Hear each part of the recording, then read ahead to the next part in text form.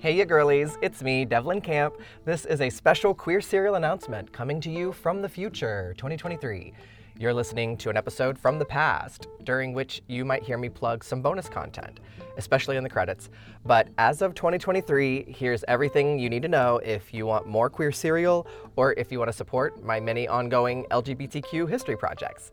I got a lot going on. You can sign up for periodic email updates at the link for everything in the episode notes. First off, you can now listen to my entire backlog of Queer Serial bonus episodes on Apple Podcasts, just like you listen to the regular episodes.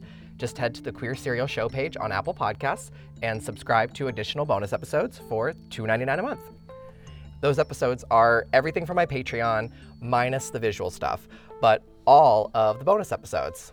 It includes all of the spin-off episodes, Forgotten Fairy Tales, the White Knight Riots interviews, all of my Mattachine meeting interviews, Randy Wicker Radio, etc., etc., etc. Every episode of everything I've ever made. Subscribe now on Apple Podcasts for $2.99 a month, or still for $3 a month on Patreon if you want the bonus episodes and all of my visual research and my archive dives included, and behind the scenes of my Randy Wicker documentary. Also, if you're a Spotify kind of girl like me, you can also get all of my bonus episodes through Spotify now too. Just go to the podcast section and search Queer Serial bonus shows, and there's a whole feed of Queer Serial bonus shows. And if you want to get some gay merch while also supporting my queer history projects, check out the new Queer Serial Etsy shop. Etsy.com/shop/queerhistoryyuplift. There's a link in the episode notes here. I've got podcast merch from throughout the series and also lots of queer history related items like postcards from Mona's 1930s lesbian bar and Marsha P. Johnson stickers with her own handwriting that says "Gay Love Always," straight from the Wicker and Johnson archive that I've been working on. And I've got gorgeous mugs that say "Queer History is World History," other stickers that say "Drag is not a crime" with a real photo of drag queens being arrested. And I've got these warning stickers that you can put in textbooks that are lacking queer history to warn future readers. Lots of other buttons and other stuff on Etsy too. There are links to everything in the episode notes here and at queerserial.com, or just search for me on Instagram, Etsy, Patreon, Spotify, and Apple Podcasts. I think that's everything. While you're on queerserial.com, by the way, check out the new episode guide. You can explore the entire podcast series episode by episode with all the research and transcripts and bonus episodes and lots of photos and videos from the true history that I cover, all at queerserial.com. Finally, last thing, you don't have to, but if you'd like to, go ahead and catch up on all 4 seasons of Queer Serial and the bonus episodes before Season 5 comes out this October, Queer History Month. The new season is a standalone story in our history and a spin-off of an event that I briefly touched on in Season 3, Episode 7, if you want a hint. Stay tuned. Thanks so much for all of your support. I literally couldn't do it without you. Enjoy the show.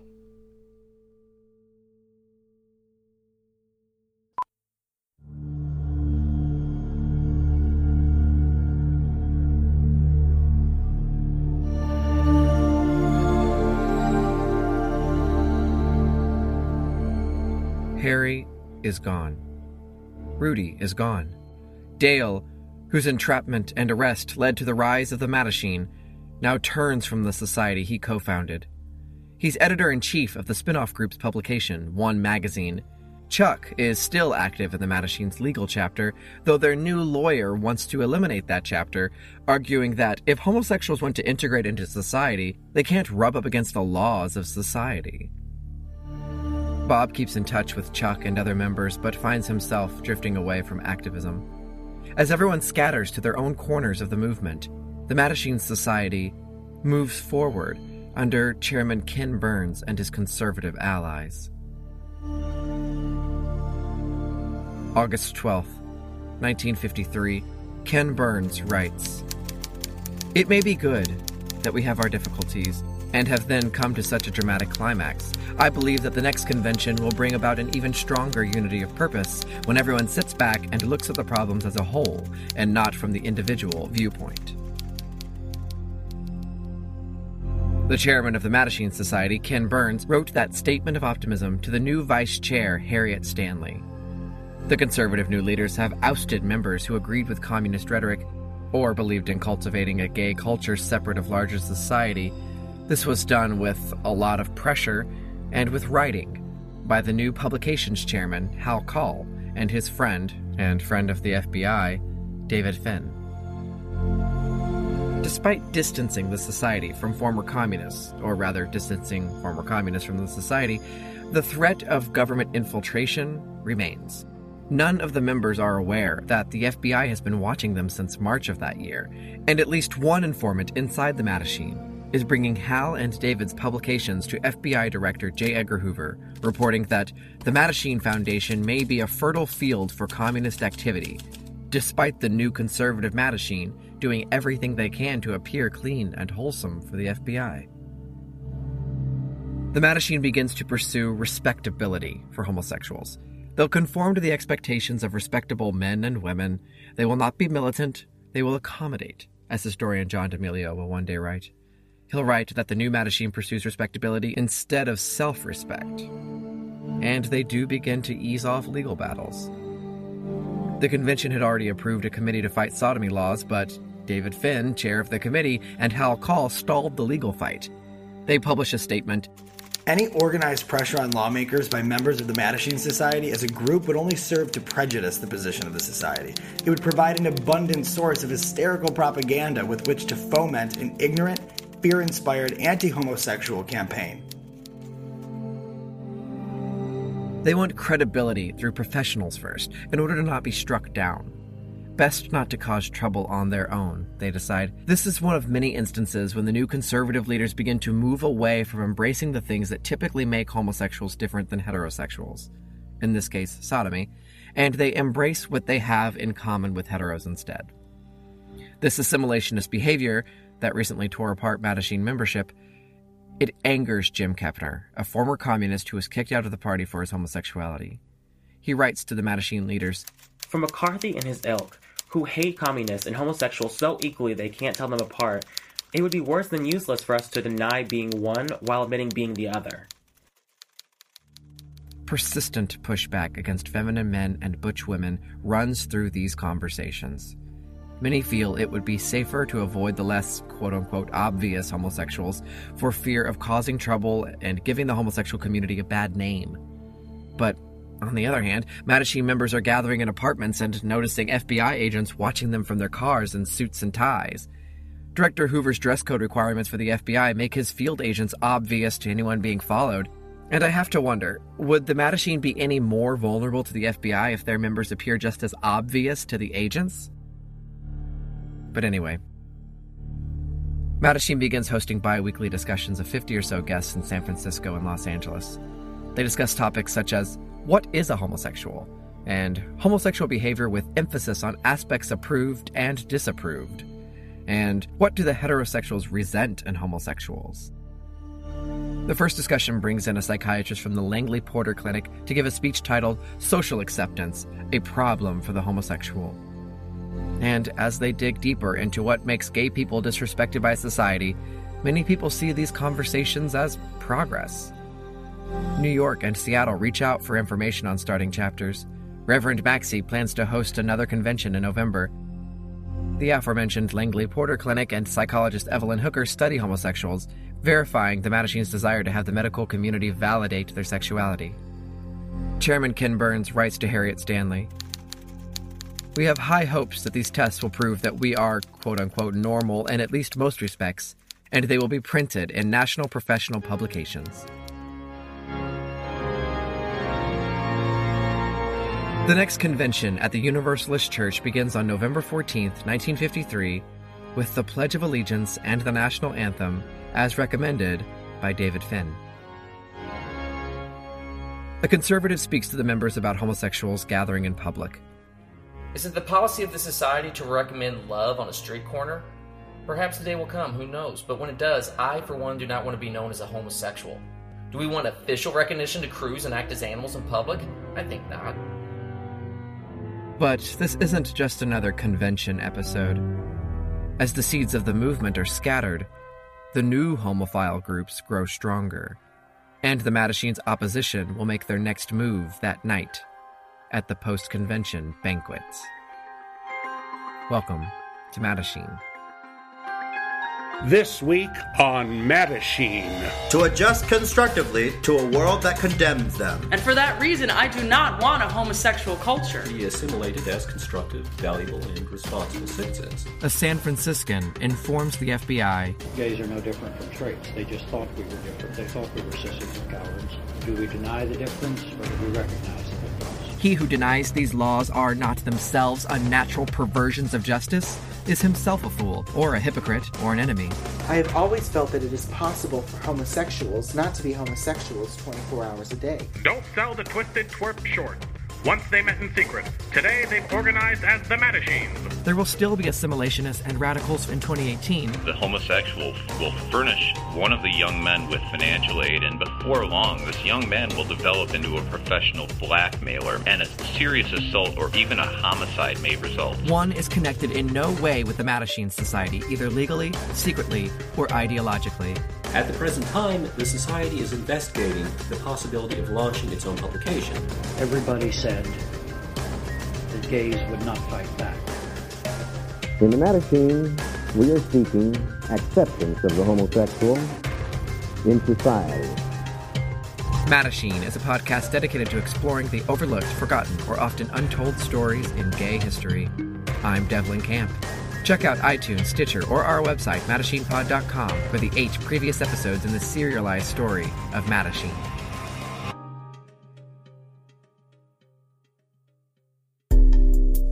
November 14th, 1953. The Mattachine Convention adjourns for the day. 50 or so delegates gather at a local LA restaurant, delegates including Hal Call, Renee D'Arcy, Jim Kepner, Chuck Rowland, alongside Dale Jennings, among others. Dale is serving as editor of One magazine, and tonight at the banquet, he's receiving an achievement award. Chuck is still participating, connected to the Mattachine legal chapter, even though he's not an official Mattachine member.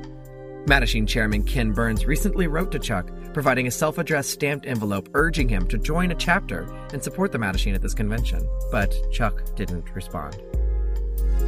The 50 or so from the convention, all homophiles from the Mattachine or related organizations, gather in the restaurant. The banquet begins, and upon receiving his achievement award, Dale Jennings takes the floor to speak. And here's what he said. He has a lot to say, and what he says shows progress in his understanding of what it means to be proudly homosexual, and foresight into the community they will leave behind for their descendants. You and me. It is a long speech, but because he said it for his descendants, you and me, I'm going to read the whole thing. So, Dale accepts his award, turns, and faces the crowd of fellow homophiles from opposing organizations in this LA restaurant. I'm going to embarrass you. It has to be done because not all of us are positively sure why we're here tonight. If we've come to kindly congratulate a few strangers with whom we feel no identity, then there has been a mistake, and we are merely imposing ceremony upon one another. This is most decidedly not just another meal, nor are we here to applaud society at large for loosening a jot more of its infinite prejudice, or the law for a smattering more of acquittals and dismissals, or religion for rattling a few less tooth on its bone necklace.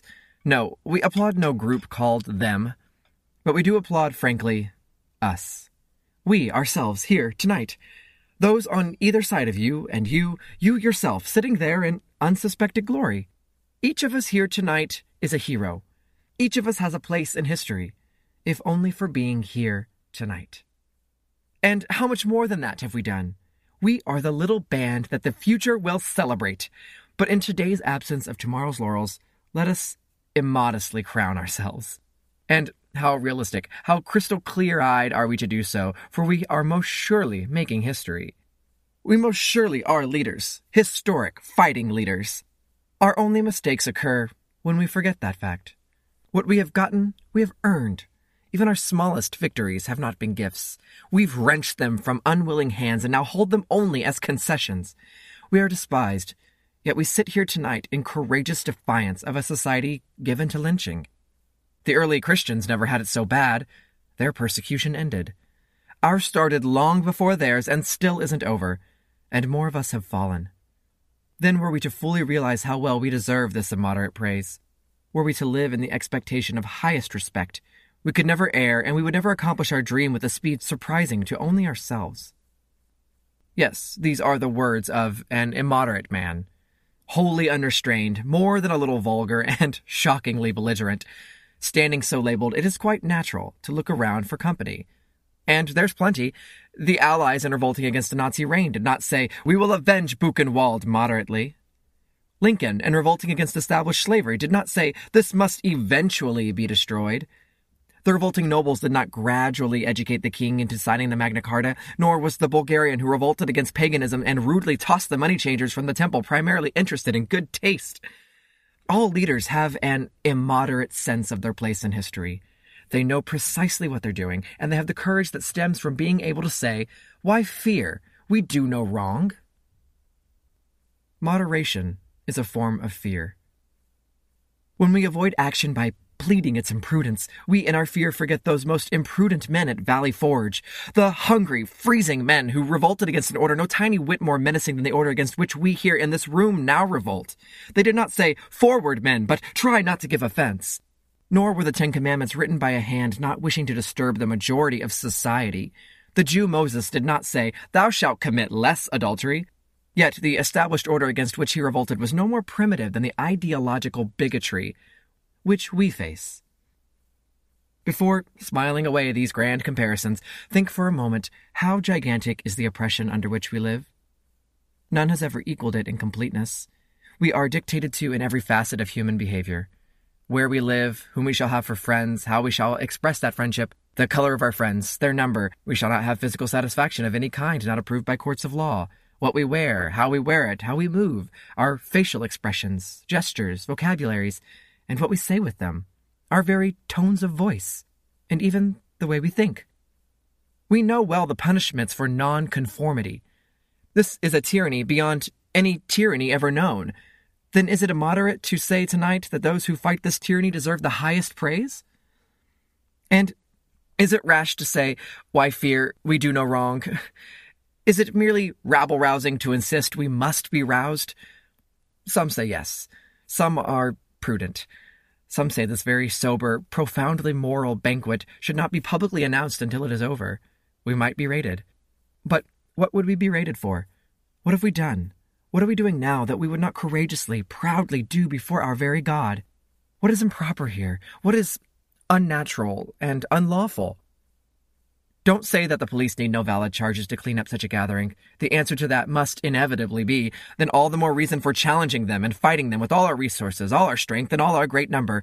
Legions would rise for us, so why fear? We do no wrong. We accept the enemy's own evaluation of us when we fear.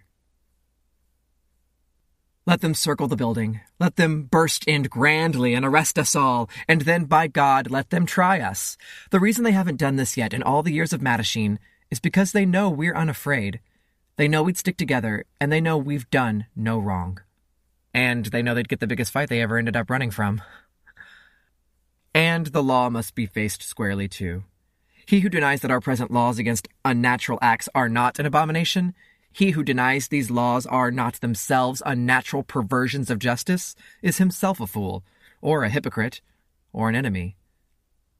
To attack the immoderate bestiality of such lave with moderation is to prove that we are as mild as prejudice claims us, as meekly effeminate as tradition brands us, and as silly as even our well-wishers must at times concede. These primitive laws must go, and there is no one to erase them but us.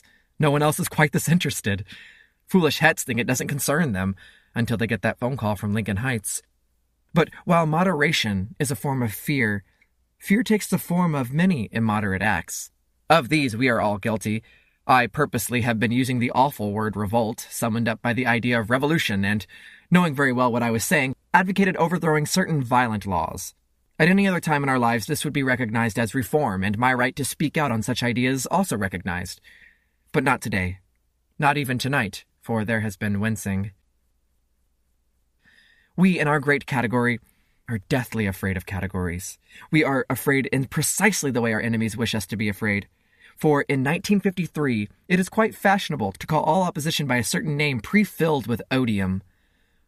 Not only are proven spies this awful thing, but school teachers too, ministers, most movie actors and writers, and whomever opposes us at the polls. It's used when anyone, and I say anyone, suggests a change, including babies in diapers. This Reader's Digest version of a 4-letter word is thrown about like rice at a wedding. Take a handful and let go. You're sure to hit someone. Today, in 1953, no longer must the accusers prove their charges. The burden of proof has been, pardon the expression, changed. Today, in 1953, the accused himself, and this will seem incredible in future times, the accused must prove himself innocent. Anyone with impunity can stand up and say, I think that man is one of those. It is not really for any specific act, not on any concrete charge, mind you, that one might be accused, but merely on the principle of state of being. This is in spite of the fact that state of being in normal times does not constitute a valid charge. No one can be legally found guilty of being a criminal or a homosexual. She or he must be accused of a specific act of criminality or homosexuality, and that act must be proven beyond a reasonable doubt before the accused can be found guilty. But this is not so with the suspected homosexual, or his shockingly close kin, the alleged subversive. They are both so vile and low that we deny them the due process of law automatically given rapist and kidnapped murderers. Now, it may be that I am merely brazenly avoiding the very question that is supposed to be the essence of the whole matter. Am I, or have I ever been, a communist? In normal times, this would deserve no answer whatsoever.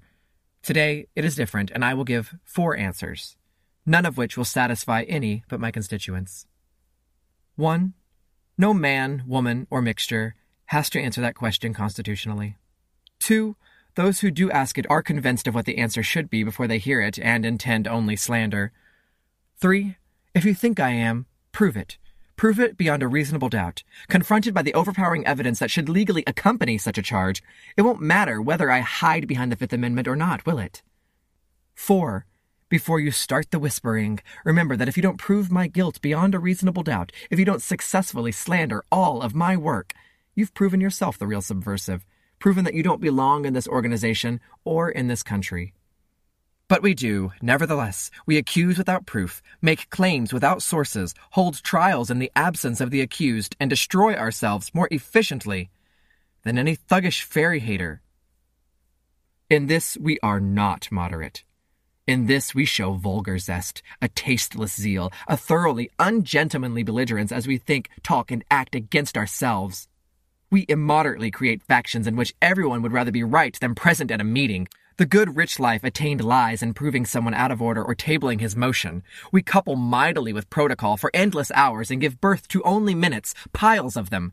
We wrestle in the admirable earnestness with the problem of nature and nurture, totally unaware that it's not of overwhelming consequence whether you were born or made that way when you look at the world through bars.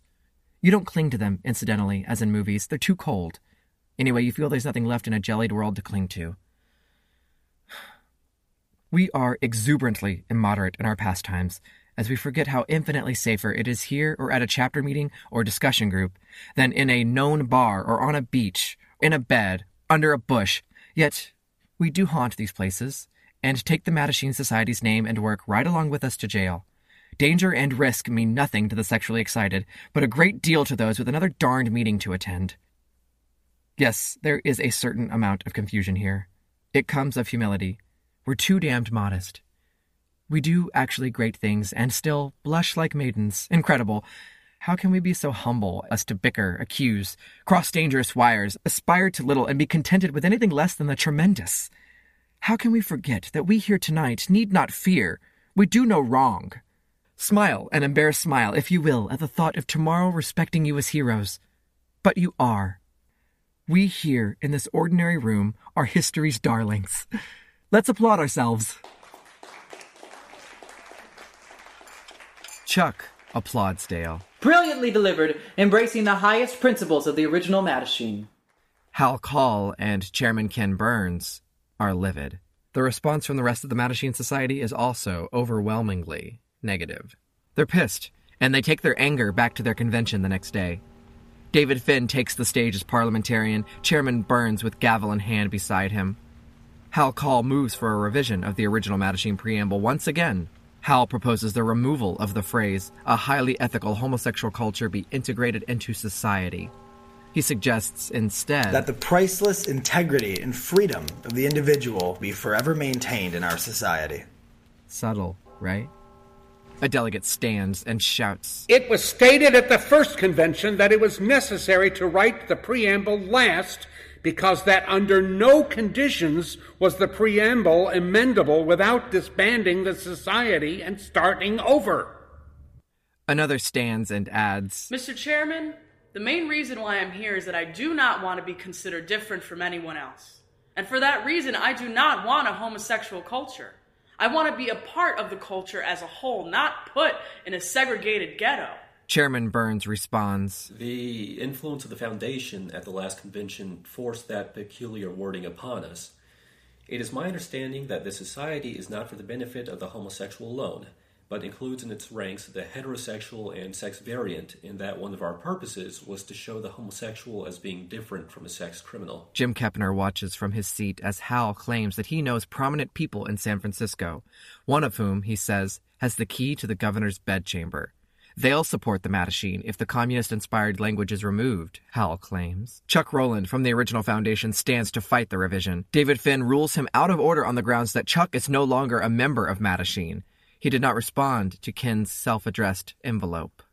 Another member adds, If there are those who now disagree with the preamble, it is for them to withdraw and form whatever organization they choose. David Finn screams against the communist phrasing. He lashes out in a rage, announcing that he has reported hundreds of subversives to the FBI and other intelligence agencies. I have all of your names! And he'll hand over every single one of them tomorrow morning if they don't rewrite the preamble.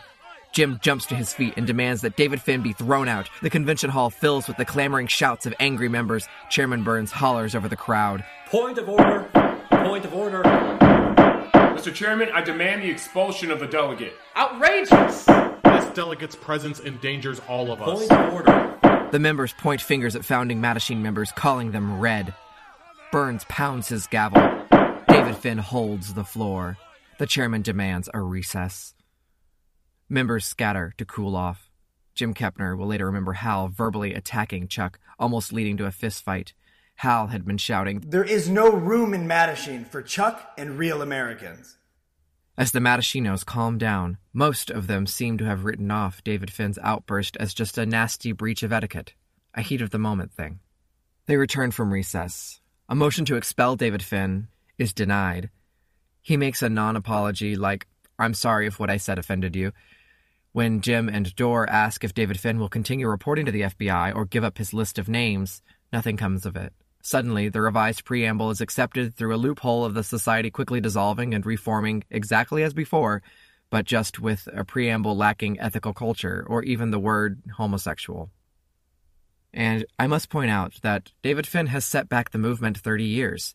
If you recall from our episode 1, Henry Gerber's society in 1924 also neglected to use a word labeling them as homosexuals, out of fear. But that word was barely used yet, and Henry didn't have the intention of going public with his group in the way this organization specifically does.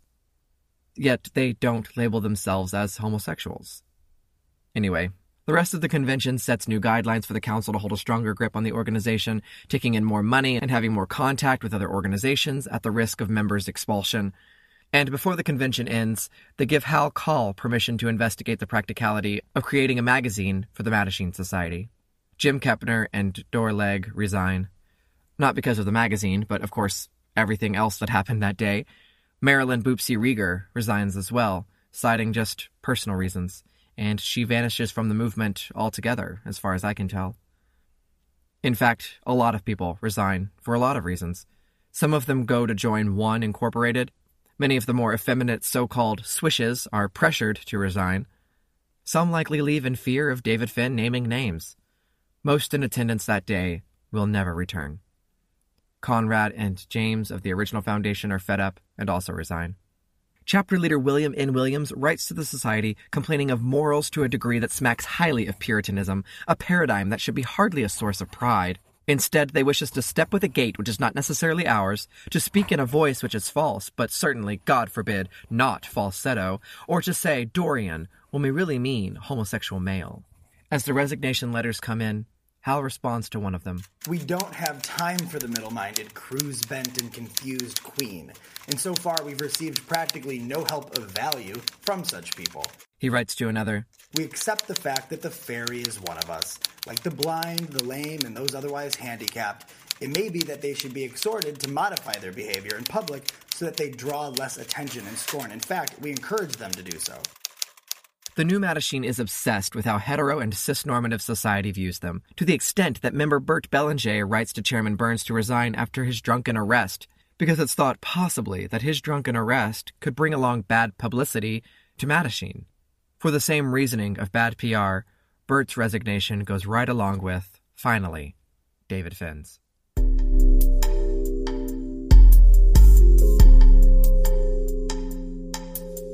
December 1953. Shortly after the hysteria of the convention, according to FBI records, the Bureau closes their investigation. They determine no communist infiltration or control is indicated in one or in Mattachine.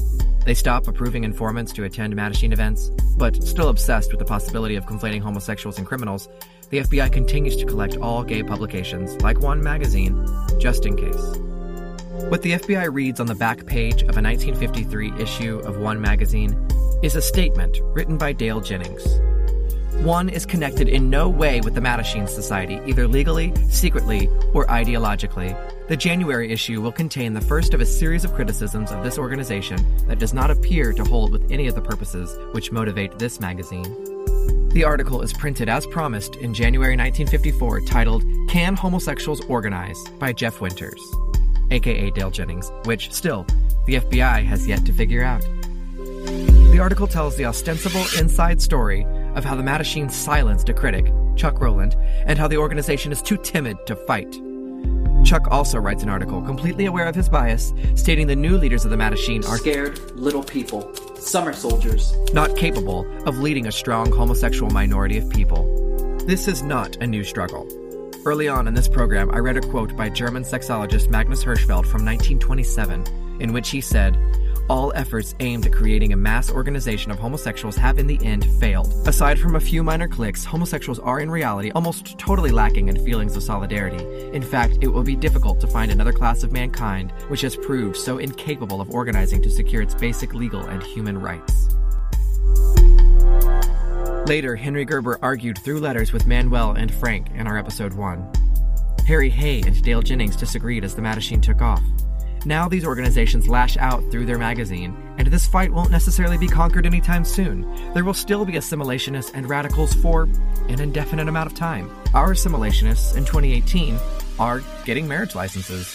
They buy gay family children's books for their kids, as historian James Sears has pointed out. And those aren't necessarily bad things, but they can come with some bad things. Some of them are watching gay minstrelsy on Modern Family, or they watch Sir Loras Tyrell denounce his lover and his homosexuality on Game of Thrones, and then they call that representation progress. But even more importantly, those who are most assimilated don't care to learn our queer history, and don't care to help our community fight our current injustices. Check out our bonus episode from 4 weeks ago for a very long list of those injustices.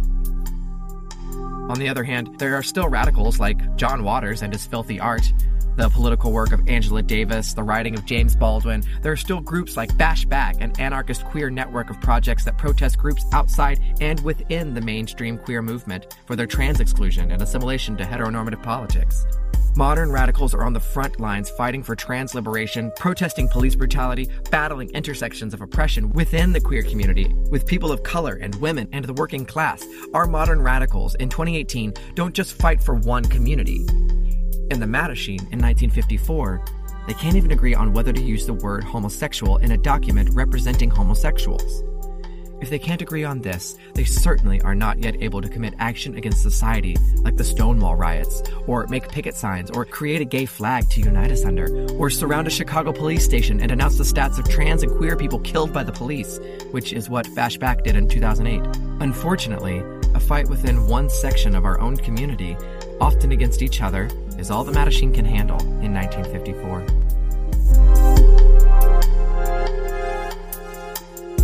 Historian John D'Amelio writes that the new leaders of the Mattachine remove the parts of their organization that will be essential for a successful movement. They don't boldly deny homosexuality as crime, sin, or sickness.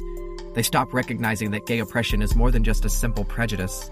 They don't view themselves as a group that can serve a purpose in greater society. They have no courage to accept and unite all queer people as they are for a mass movement of action. In short, they have no pride. In 1944, the activist Henry Gerber, from our episode 1, wrote to his pen pal about the type of queer company he keeps. When it comes to ideal friends, we want people who share our ideas and delusions. Other One magazine articles against Mattachine quickly follow. How clean can a house get? Why try to organize a bunch of queers anyway? Quo vadis, Mattachine Society? Ken Burns and Hal Call are outraged again. Hal writes to Dale Jennings at One, calling this a bitch fight. Chairman Burns writes into One, and they publish his letter. Is it fair to assume that One alone has the single magic key? Do its editors have a monopoly on thought? At the present time, the Society is investigating the possibility of launching its own publication. While such a publication is not presently viewed as competition to One, it naturally would to some extent invade One's field. So they take the fight within our community to the newsstands. But the magazine is not just reporting on the flawed practices of the Mattachine, they're documenting a flourishing gay culture. Whether anyone believes that culture exists or not. Dale publishes comics and fictional short stories. Jim Kepner reports gay news from around the country. They write articles covering political crackdowns and convictions of homosexuals all over the U.S. One magazine even has book reviews written by Martin Block and ads for clothing modeled by attractive men. Meanwhile, Hal Call reports to the Mattachine Council that his magazine will be much more serious and will include essays on research, law, religion, and community service. His goal is to educate mom and dad and their homosexual child with the Mattachine's own publication. Hal writes in a letter to an associate, Through education, research, and social actions, it will ultimately be possible, perhaps, to ease barriers, prejudice, and ignorance. Then, one day, many generations hence, when people are willing to accept human behavior realistically for what it is, there will be an improvement in our social order, and when that happens, this society I've been writing about can dissolve. Yes, Hal was right. The Mattachine Society will dissolve. But not because homosexuals will be accepted into social order. Quite the opposite. It will happen because the movement will soon outgrow them all. America on Guard. Homosexuals Incorporated. The periodical called Confidential publishes the headline in May 1954. Don't sell the twisted twerp short. Once they met in secret. Today they've organized as the Mattachines with a goal of 1 million members and a $6 million bankroll. Confidential File. A report by Paul Coates, one of the nation's distinguished news reporters, brings you a factual report on America today, its people and their lives. The periodical is soon broadcast as a tabloid-style television show called Confidential File, and if you thought the host's name, Paul Coates, sounded familiar, it's because Mr. Coates was the journalist in L.A. that reported on the first actions of the Mattachine Foundation, an article that tipped off the FBI and inspired their first investigations of the organization in our early episodes. In early May 1954, Paul Coates invites a member of the Mattachine onto his show for a special report on homosexuals, soon after referred to as the TV show that made America gasp. For the first time anywhere, a courageous reporter dares to present right out loud a subject usually spoken about in whispers. Paul Coates presents a short film of the Mattachine meeting he attended, which is later reported to be an organization that aims to adjust constructively to a world that condemns them. He goes on to discuss One magazine and invites on a psychiatrist who incorrectly presents reasons for why homosexuality exists, such as overdominant mothers, and he discusses ways parents can avoid encouraging homosexual trends in their children. Coates' next guest is a policeman called Captain Stanley. Captain, how do you feel about the notorious homosexual hangouts in the city? Well, they make a very good place for young men who are unattached in the city to come into contact with the type of person we're discussing. These contacts often develop into situations that give the police some very serious problems. In many cases, the homosexual will furnish one of the young men with financial aid, and before long, this young man will develop into a professional blackmailer, making his living from money extorted from this type of person. Sometimes situations will arise where the person being extorted will rebel, and a serious assault or even a homicide may result. There are many men who, as a sideline, engage in this type of extortion, and they will immediately locate these gathering places as a fertile field for victims. What about these bars as recruiting depots for homosexuality? Without a doubt, there are many young men who have the latent tendencies of homosexuality, and if they are exposed to the type of person found in these hangouts, the chances are that the potentialities will be developed. What can the police do about them? Well, the police carry on a continual program of enforcement against these places and their patrons in an attempt to discourage patronage by the homosexuals. Also, an attempt is made to secure the revocation or suspension of the liquor licenses, and even in some extreme cases to invoke the Red Light Abatement Act. But please, someone tell me again how police are on our side. Paul Coates' third and final guest tonight is a man named Curtis White, which the Confidential periodical reports as an admitted sex deviant and representative of the Mattachine Society. Are you a homosexual, Mr. White? Yes. When did you first realize you were? At about 12. Do you consider that the fact of your homosexuality has presented great personality problems to you? No. Has it caused social problems? No. I have always felt that it is possible for homosexuals not to be homosexuals 24 hours a day. Most of our contacts are heterosexual, and we adjust to both heterosexual and homosexual environments. Do you have any record of arrest? No. If it were possible, either through psychotherapy or through some physical treatment, for you to be transformed into a heterosexual person, would you desire that treatment? I'm speaking only for myself, but the answer is no. Do you consider homosexuality abnormal? No, homosexuality has always existed. You're appearing on tonight's confidential file as a spokesman for the Mattachine Society, is that right? Yes. We work for the elimination of sexual discrimination, both in the law and in society. By what means do you hope to achieve those ends? By the evolutionary process of research, education, and public discussions, so that we and the rest of society can learn more about the problems of the sex variant. How did the Mattachine come into existence? The movement began in Los Angeles about 4 years ago and evolved into the present society last year. We received our incorporation papers from the state of California in March. Membership is about 160, and we have chapters in several principal cities of the country. We welcome membership from anyone, homosexual or heterosexual, who is interested in the problem of the sex variant. What is your feeling about the notorious bars and gathering places of the homosexual? Is it true that these places are avenues for attracting recruits to homosexuality? The Mattachine Society does not condone improper conduct in any place. However, it's necessary for homosexuals to have some social meeting place.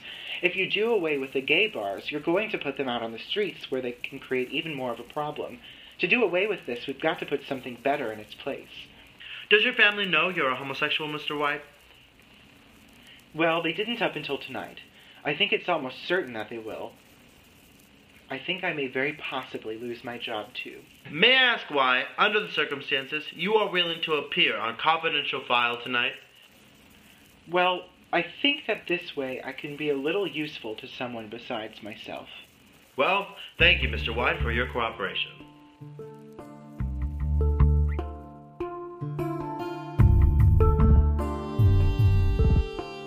The Mattachine Society is trying to do some serious damage control for their reputation within the gay community and establishing a reputation in the community beyond homosexuals.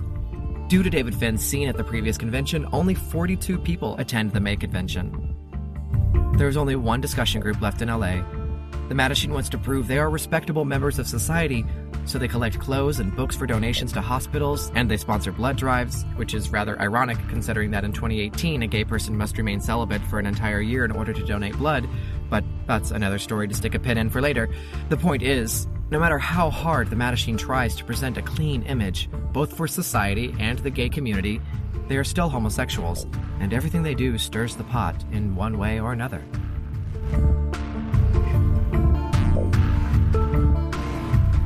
May 20th, 1954.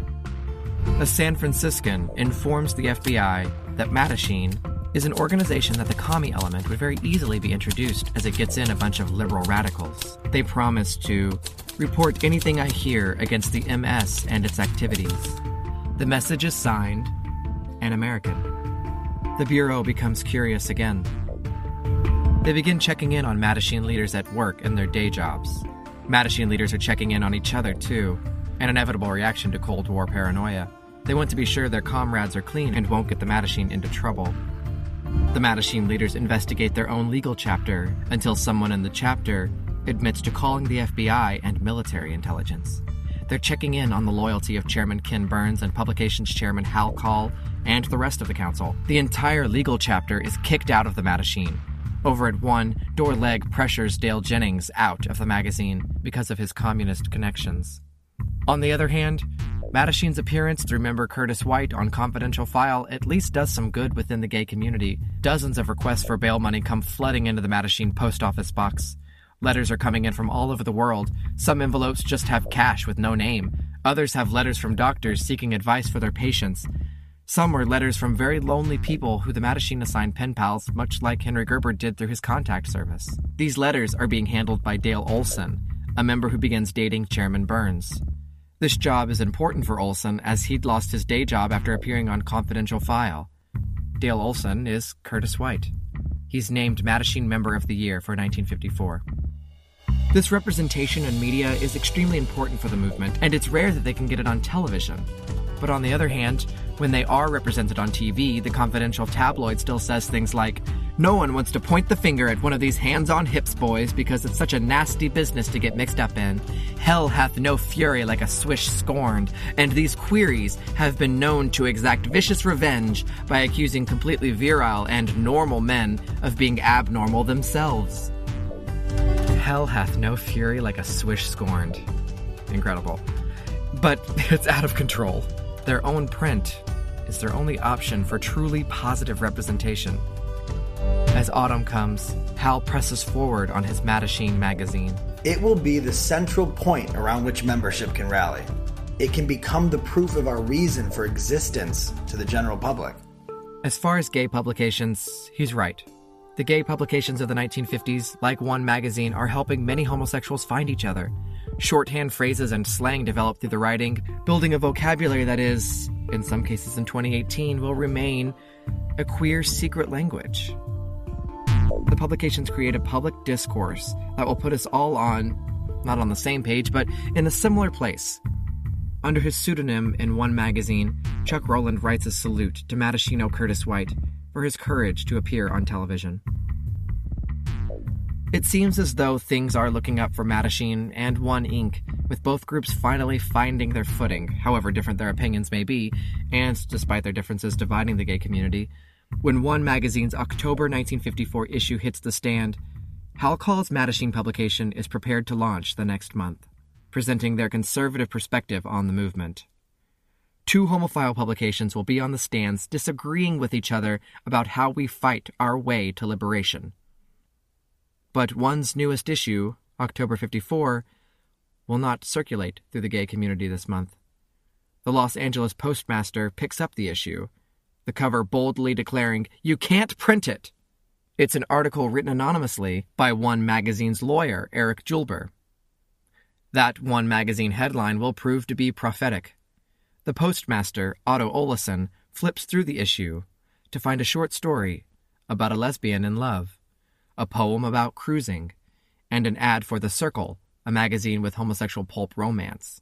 He finds this, in his words, lustfully stimulating, and declares the October 54 issue of One magazine obscene, lewd, lascivious, and filthy. Due to what are called the Comstock laws, pornography and other sexual materials can't be sent through the mail. And although this issue of One does not contain pornography, it's completely clean. With the support of the U.S. Post Office Department, the postmaster seizes this gay magazine and treats it as obscene. The seizure of One magazine might seem like great news for Mattachine's own magazine, a chance to lead the charge in the movement with a loud voice presenting a singular, solid argument. But the government's new push against gay publications is not good news for anyone in the movement. And the scattered homophile organizations will have to turn back to each other to fight this injustice. They'll have to work together against their government, a government that will soon seek answers from the movement's ousted founder, Harry Hay. next week on the finale of Mattachine. Stay tuned for a preview of next week's season finale. Mattachine was created and hosted by me, Devlin Camp. Go ahead and share the show with your friends, whether they're gay, straight, asexual, or anywhere on the Kinsey scale. And please rate and review the show on iTunes when you have a free second. It's a huge help to spread the word about the show. You can find the sources for the show on our website, along with other things I didn't have time to include today. And if you need to get in touch with me, you can do that on the website too. It's mattachinepod.com. If you're enjoying the show, I encourage you to follow us on Instagram, Twitter, and Facebook. I post images that go along with the story. You can follow us at Mattachine Files. Our editorial advisor and fantastic voice of Curtis White, the brave face of the Mattachine on this week's episode, is Paul DeCiccio. And thanks always to Albert Williams. Voice actors for this episode were Dominic Caruso as Hal Call, Nathan Cooper as Chuck Rowland, Paul DeCiccio as Dale Olson, aka Curtis White, Brian Huff as Ken Burns, Gage Kyle as Jim Kepner, John Roth as David Finn, and another Mattachino, and the voice of Confidential File, Mike Lysak as Captain Stanley, Evan Camp, Sal Gatto, Mike Kanish, and Albert Williams as Mattachinos, and Garrett Williams as Paul Coates. The original Mattachine Society gesture logo and audio clips of Harry Hay are courtesy of One Archives at the USC Libraries. Audio clips from The Rejected, the first American documentary on homosexuality, are licensed by 13 Productions and WNET. The music for this episode were the songs Ossuary, Groove, Grove, Finding the Balance, and The Complex, all by Kevin MacLeod at Incompetech.com, licensed under Creative Commons by Attribution 3.0. The permissions, licenses, and equipment for this show add up quickly. Check out our Patreon campaign if you'd like to contribute to the production of this show. It's at patreon.com/MattachineFiles. Contribute as little as $1 per episode, and you get private perks like photos through the research process, PDF transcripts of episodes, and other fun things on the way. And as always, if you're a school teacher, contact me on Mattachinepod.com to receive transcripts of the episode, along with all of our resources, free of charge. Please teach your students all the queer history you can. Thanks for listening. Here's what's coming up next week on the season finale of Mattachine.